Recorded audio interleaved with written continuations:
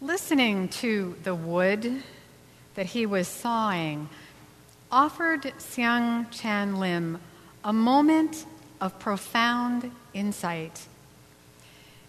In retrospect, it seemed obvious to him. The rumbling noise the wood was making indicated something was not right. But he kept persisting anyway. That is, until his teacher drew his attention to that discordant sound.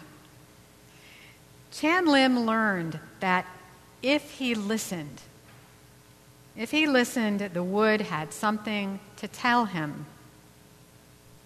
If we pay attention, the people and the world around us have something to tell us, something honest. This realization reminded Chan Lim of a conversation he had had with a friend. His friend was suffering from bipolar depression, and Chan Lim tried to express back to her what he thought that he was hearing, what he thought that she was trying to tell him. And he kept getting it wrong. And she got more and more frustrated. And he kept trying to get it right. And she kept getting more and more frustrated. And then the light bulb went on for him.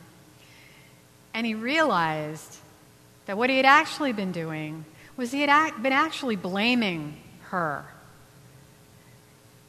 He had actually been treating her as though what was happening was her own fault, as though she were a problem that needed to be fixed. He hadn't actually been listening to her at all, not listening from the heart, not from a place of empathy. I have had similar experiences. I'm guessing most of you have as well. Sometimes we truly believe that we're being empathetic. We really do. We really think we're exercising kindness. But maybe we're not. How can we know? Well, Brené Brown has some ideas about some ways we might know. And I think her examples are really helpful. According to Brené Brown, empathy rarely, if ever, begins with the words, "at least."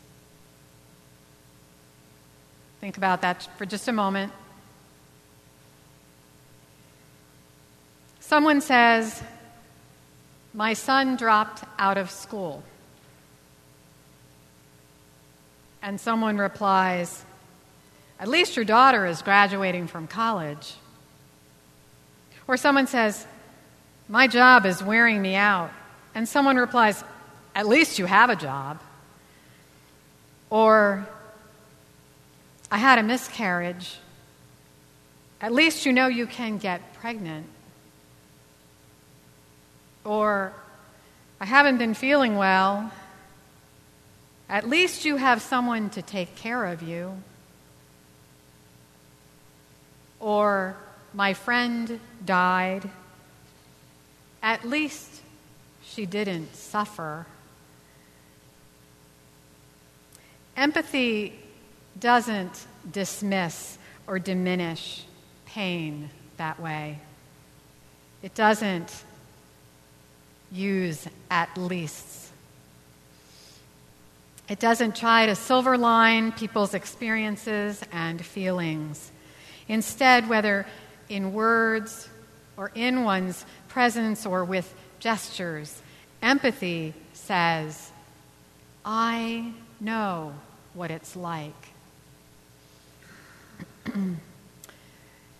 As Brown says, this only happens when we connect with something in ourselves that knows that feeling. This means reaching into our own experiences and connecting to that vulnerable place in ourselves in order to relate to the other person's pain.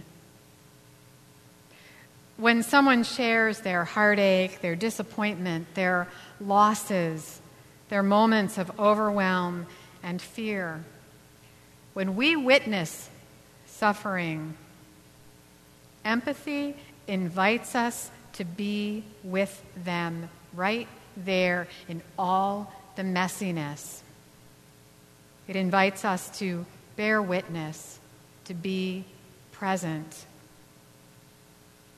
Empathy lets us know that we're not alone. It affirms the worth and dignity of each of us and connects us one to the other at the soul level.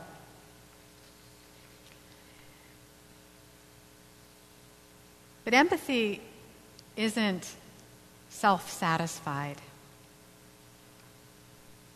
It doesn't replace the need to take action. In fact, I find that empathy fuels the commitment that we have to dismantle unjust and cruel systems, because it puts us in touch at such a deep level with such pain and such suffering that how could we not try to improve the world as a result? And that's really different than trying to fix a person or trying to deny a person's experience of pain. It's very different. Empathy fuels our passion for a kinder and a more caring world. It fires our commitment to give life the shape of justice. That's what we sing in Spirit of Life. Our commitment to giving life the shape of justice. May our hearts and our lives be filled with empathy. May we be stirred to compassion in all of our interactions. Amen. Blessed be.